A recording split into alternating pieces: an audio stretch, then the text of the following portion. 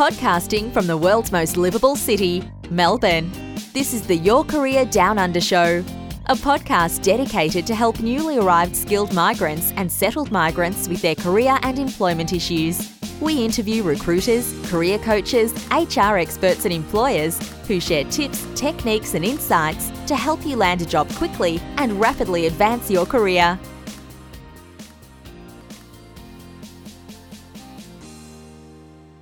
Hi everyone. How many of you have previously received mentoring and how many of you are actively looking for a mentor? A lot of professionals have found mentoring very beneficial for their career or businesses. Today's podcast is all about mentoring. Today I'm speaking with Hema Kangesan.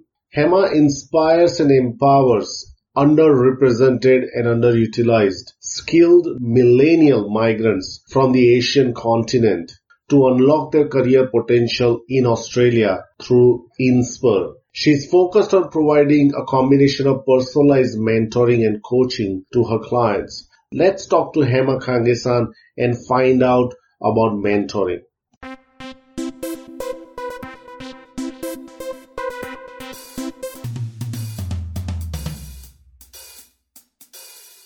Welcome Hema Kangesan to the Your Career Down Under show.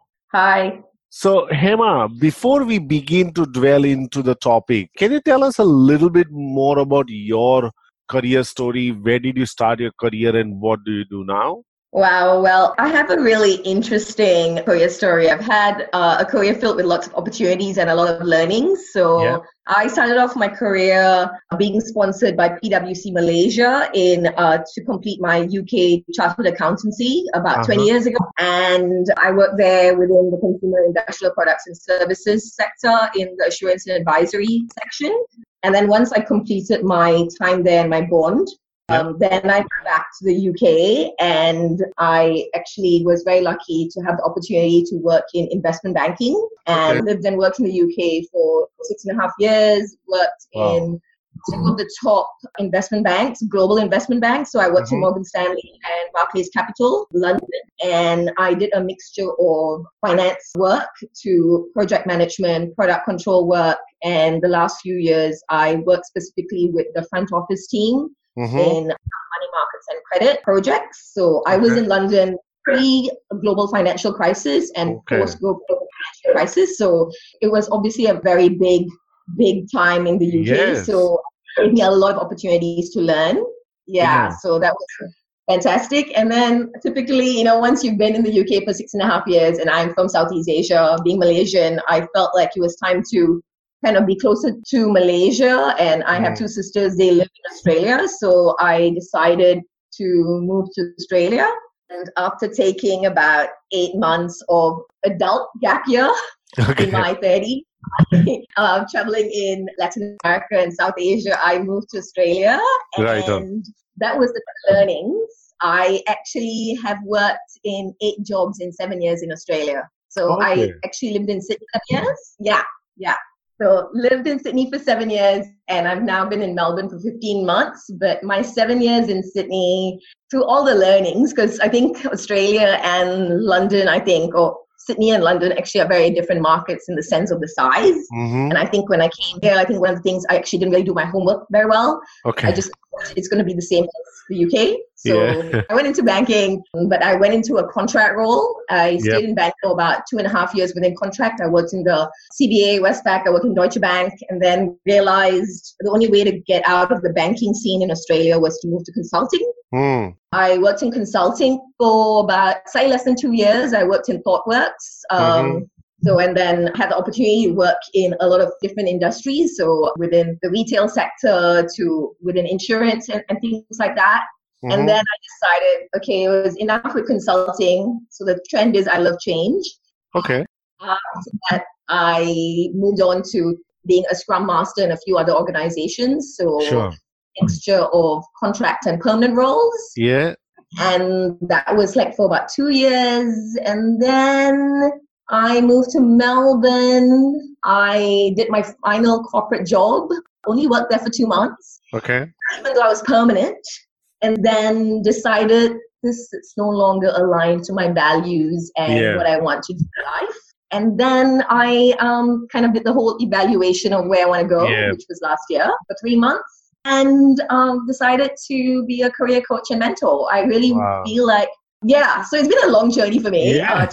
Different industries, different sectors, from accounting, your assurance and advisory work to investment banking, then going on to within the tech world, because I was a Scrum Master and senior business analyst, works with agile teams. So I've had a multifaceted experience. Wow. Yeah. So I mean, good. Yeah. So that's, and now I'm a career coach and mentor. I help skilled millennial migrants, and I focus on the Asian continent because I'm from Malaysia. We are truly Asia. So my long story short. No, sounds like a fascinating roller coaster ride. And in the end, I've seen many professionals, Hema, who have ultimately joined or started something which they can actively help other people achieve their dream role or achieve the career success or achieve the business success. I think people do want to give out the knowledge and experience and the expertise that they have learned over a period of time.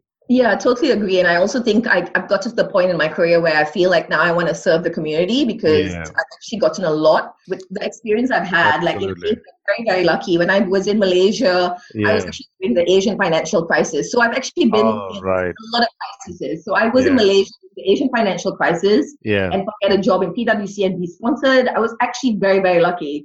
I'm not from high class family or whatever. I'm a lower middle class family.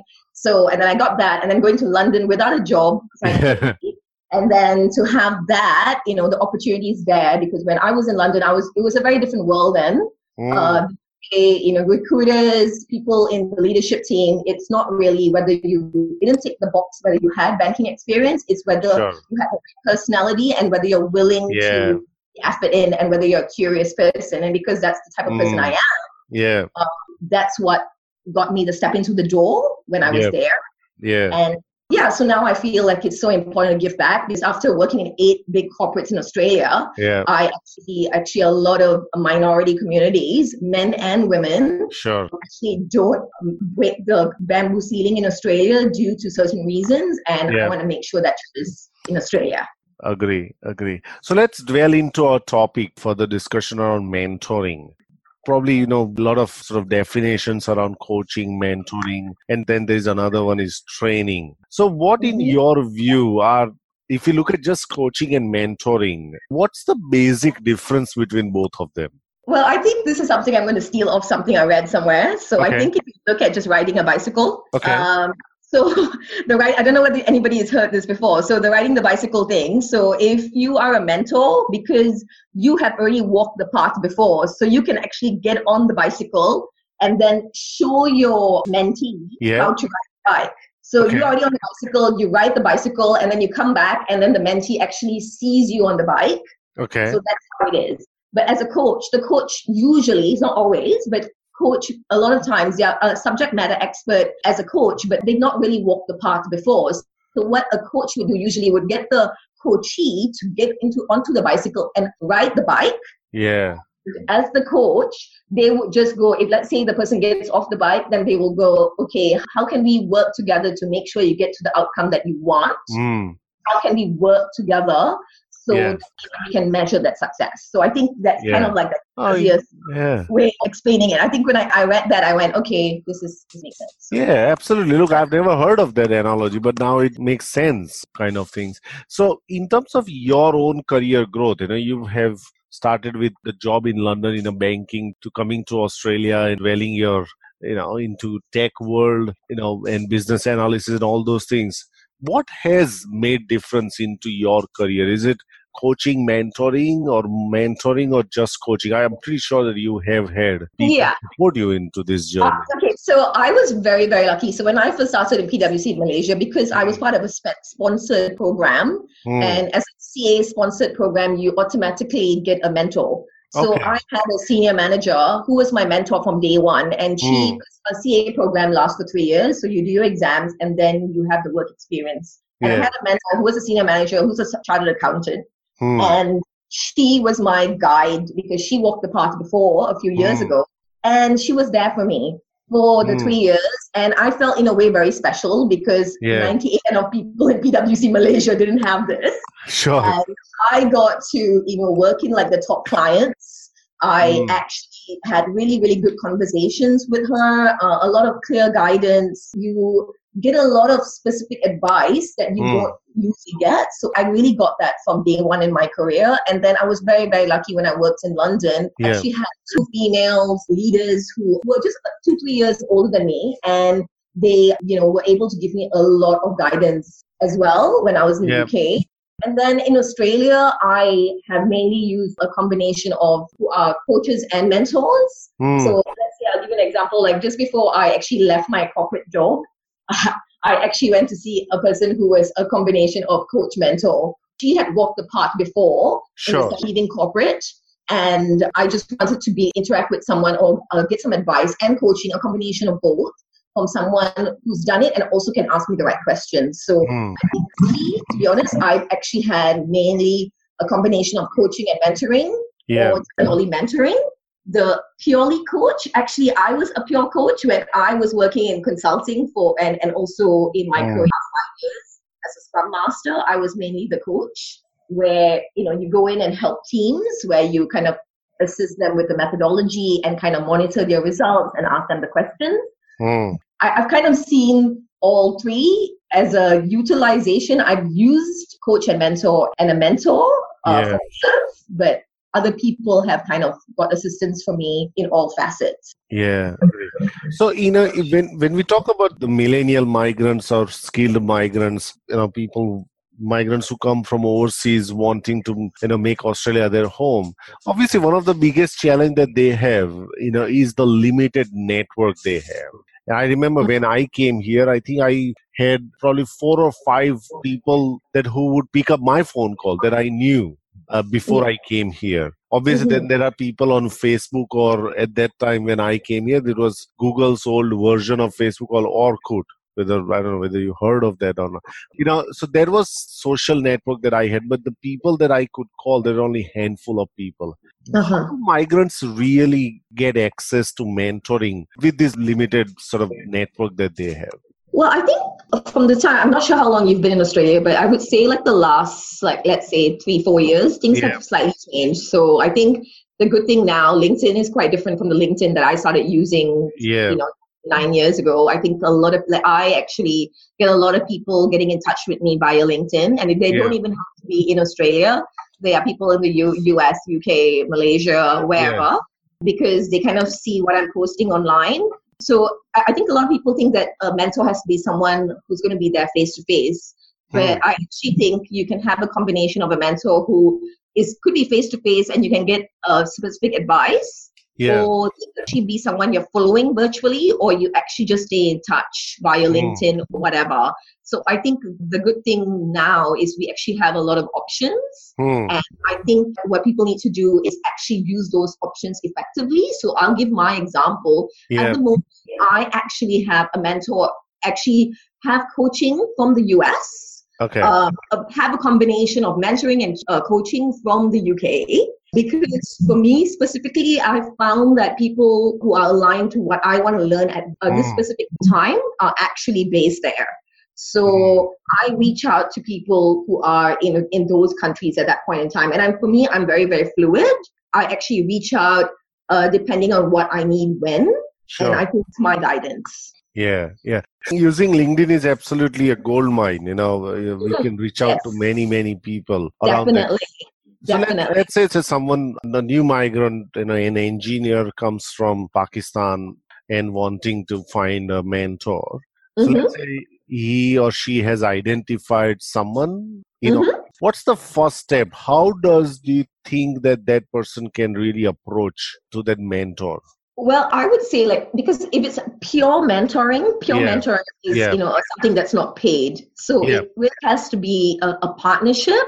And because you're going to be working alongside each other, where it's actually both the mentor and mentee gaining something from each other. So it's not a one-sided relationship. Absolutely. So if let's say a migrant comes and just approaches someone via LinkedIn without actually stating a story. Why do they think you are a good partner? It's not fair. If you're going to like just do this whole, I want you to be my mentor, and you don't actually give like the background, the story, how we can actually both work together and how we can both add each other's relationship, I personally think it's not going to work, because I would use that as my specific example. So I've had people reach out to me quite a few times on LinkedIn or even in meetups. Because I say the other thing that you could use is actually meetups. Now there are a lot of different meetups that you can go to. And you have people who reach out to you, but I don't know, you need to, everything starts with trust. Yes. So that's my base. Yeah. So if you can't build the trust, you can't ask. So that's my advice. Yeah. So in a way, you really need to kind of, work out a context or a real why before you contact them, because chances are much more of somebody at least engaging, not agreeing. Agreeing will probably come a little bit later. Yes, I would say it's like building that a relationship up front. Like, it's like, don't put your ask straight away, but kind of firstly do your homework. So I think a lot of people don't do their homework. What I've noticed, it's not just migrants. So I would say, a lot of people, when you go for a meeting or whatever, they don't do their like 10-minute research, especially if you want to ask for assistance or whatever. It's so important for you to do your research. I mean, we're so lucky now. You can get on LinkedIn, you can get on Google, just research your 10-minute research. It's going to get you very, very far. So really use your 10 minutes wisely on like doing your research, understanding, like even most recent thing, like, they publicized something, had an article written, or they presented at this event. You know that, and you say, I heard that you did this event, and it was, what was it like? That's a really good starting point to have a conversation. Right. Instead of, can you be my mentor? That's very straightforward. I don't know. I mean, what do you think? No, I agree. I can actually cite a story. I met one of my mentors that he's been on sort of not so much formal mentoring, but informal mentoring. He's a very senior career practitioner. And we got into the formal mentoring relationship a few years back when I was part of the Career Development Association of Australia. And we had a mentoring agreement for a year. And then, but once it finished, we just got along very well. So we continued to catch up once every 6 months or somewhere, right? Yeah. I met him just yesterday, and I invited him for a panel discussion last year in one of the events. And in that event, one of the job seeker approached Andrew, who's my mentor, and presented his case. That this is what I do, this is what I struggle with. Now, Andrew became so impressed with this young man that he introduced him to few key contacts, using his contacts, and ultimately got work experience. Ultimately, he got a job in the same company. But what Andrew told me is that he would call him for meeting at 6:45 in the morning in the city. For him to attend, he would have to wake up at 5 o'clock. And because he used to live far away, and he had to catch bus and a train to get there. But Andrew said that he never missed a meeting, Oh my God, that's amazing.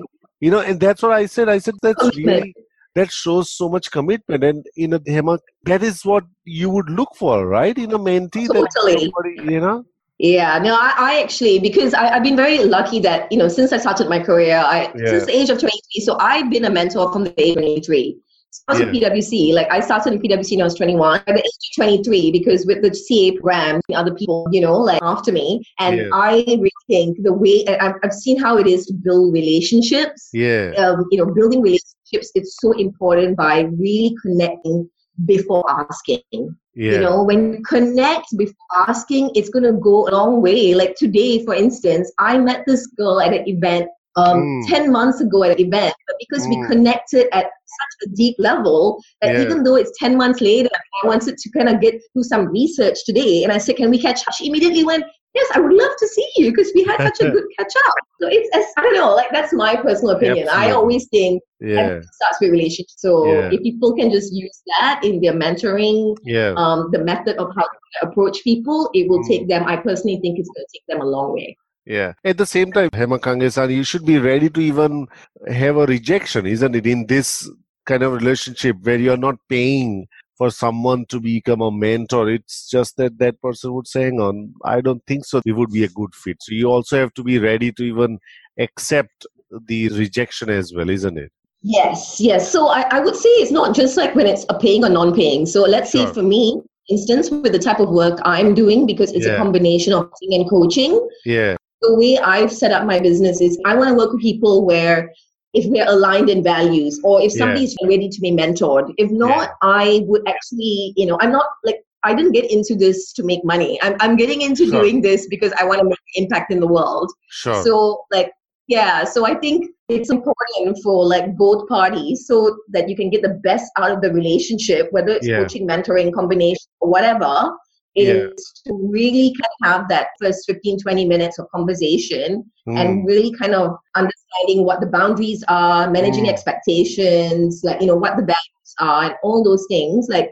it doesn't matter whether it's formal or informal, but it's good to, have at least, a high level of kind of conversation about it, because then no one's going to get disappointed later. Yeah. That's my opinion on this. Like, I really follow that. I'm not sure how far it's going to take, but since I've launched last year, I mean, that's one of the things where I go, now that I've left corporate, and because I'm doing things, I really want to follow my true calling. I mean, that's the reason why I left corporate. That you left it. That's true. That's true. That's true. No, I agree. Yeah.